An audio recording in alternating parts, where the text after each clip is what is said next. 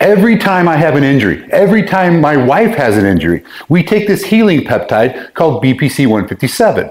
And between the two of us, we've had 3 relatively major surgeries, and we've taken BPC during all of them. And on every occasion, the doctors have said, I've never seen healing like this. It must be because the two of you live a healthy lifestyle. And we explain, no, it's a healing peptide. And then they're like, is that even legal? Now, I'm not going to dwell on this, but if your job as a medical professional is to perform surgeries, how do you not know about a substance that significantly reduces the time it takes to heal a wound? But anyway, during one of those times, my wife told the doctor about the peptide, and he got mad.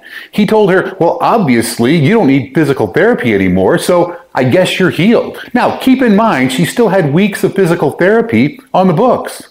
That's how well this peptide helps the healing process. I mention these stories because the FDA just came down with this ban on a long list of peptides claiming they can cause adverse side effects. And my question is, have you ever heard the list of potential side effects from the drugs advertised on television? Liver failure, blindness, increased chance of stroke, heart attack, and somehow those are acceptable risks for clearing your skin of psoriasis? Really? Because it's not like you can go pick these things up on a shelf at Walmart. They're prescription medications. They require a licensed medical professional to prescribe them.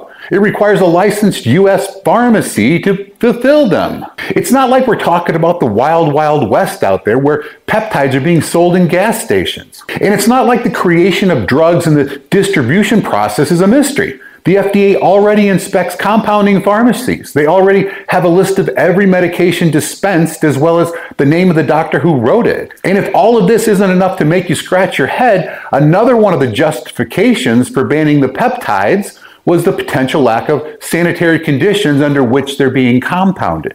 So let's talk about the logic on this one. If there's a dirty compounding facility, why wouldn't that be resolved during one of the many visits the FDA already performs at these places? Do they think there's a staging area for all other medications, but in some damp, dark corner of the basement, that's where peptides are made? But let's get even crazier. The FDA banned another peptide that worked wonders for the immune system called Thymus and Alpha 1, or TA1. And why did they ban that? Because people were using it as an alternative to treat COVID. So of course it had to be removed as an option if it was an alternative to that vaccine that clearly works so well. And yes, I'm being facetious. If that's not crazy enough, they recently posted a trial study, and on the FDA's website, it showed TA1 significantly reduced the death rate of those infected with the virus. And yes, you're following me correctly here. They banned it and then posted a study clearly showing it was massively effective at keeping people from dying.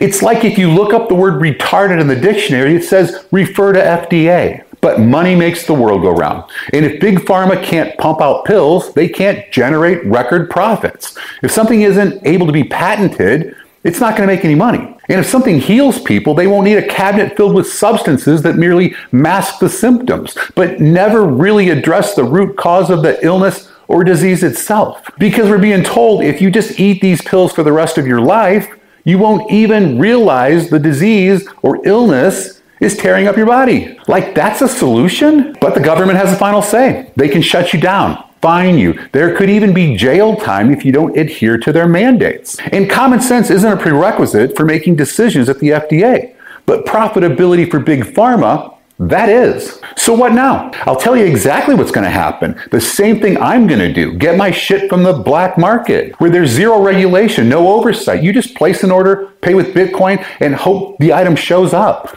And the only way you can improve your chances of getting what you ordered is to work with an illegal drug manufacturing company with a track record of producing quality products. And how's that for an oxymoron? An illegal company with morals and ethics? And for those of you having an issue with me advocating black market products, if it doesn't affect you, just shut up. Because I'm not going to let an injury to my body linger for twice as long just so some jackoff at the FDA can put his kid through college by being Big Pharma's bitch. I have a place I trust with quality products, and the bottom line, the FDA can suck it. And while I'll put a list of all the banned peptides as a link in the description of this video, I want to be crystal clear about this. Any clinic offering these products from this point forward is subject to litigation, and that's at the patient level.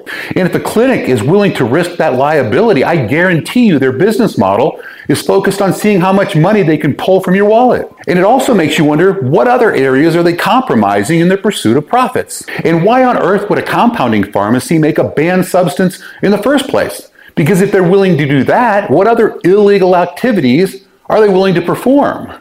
So while you don't have to agree with the government, you do have to comply. Because getting old is inevitable, but selling things the government has banned, that's just fucking stupid.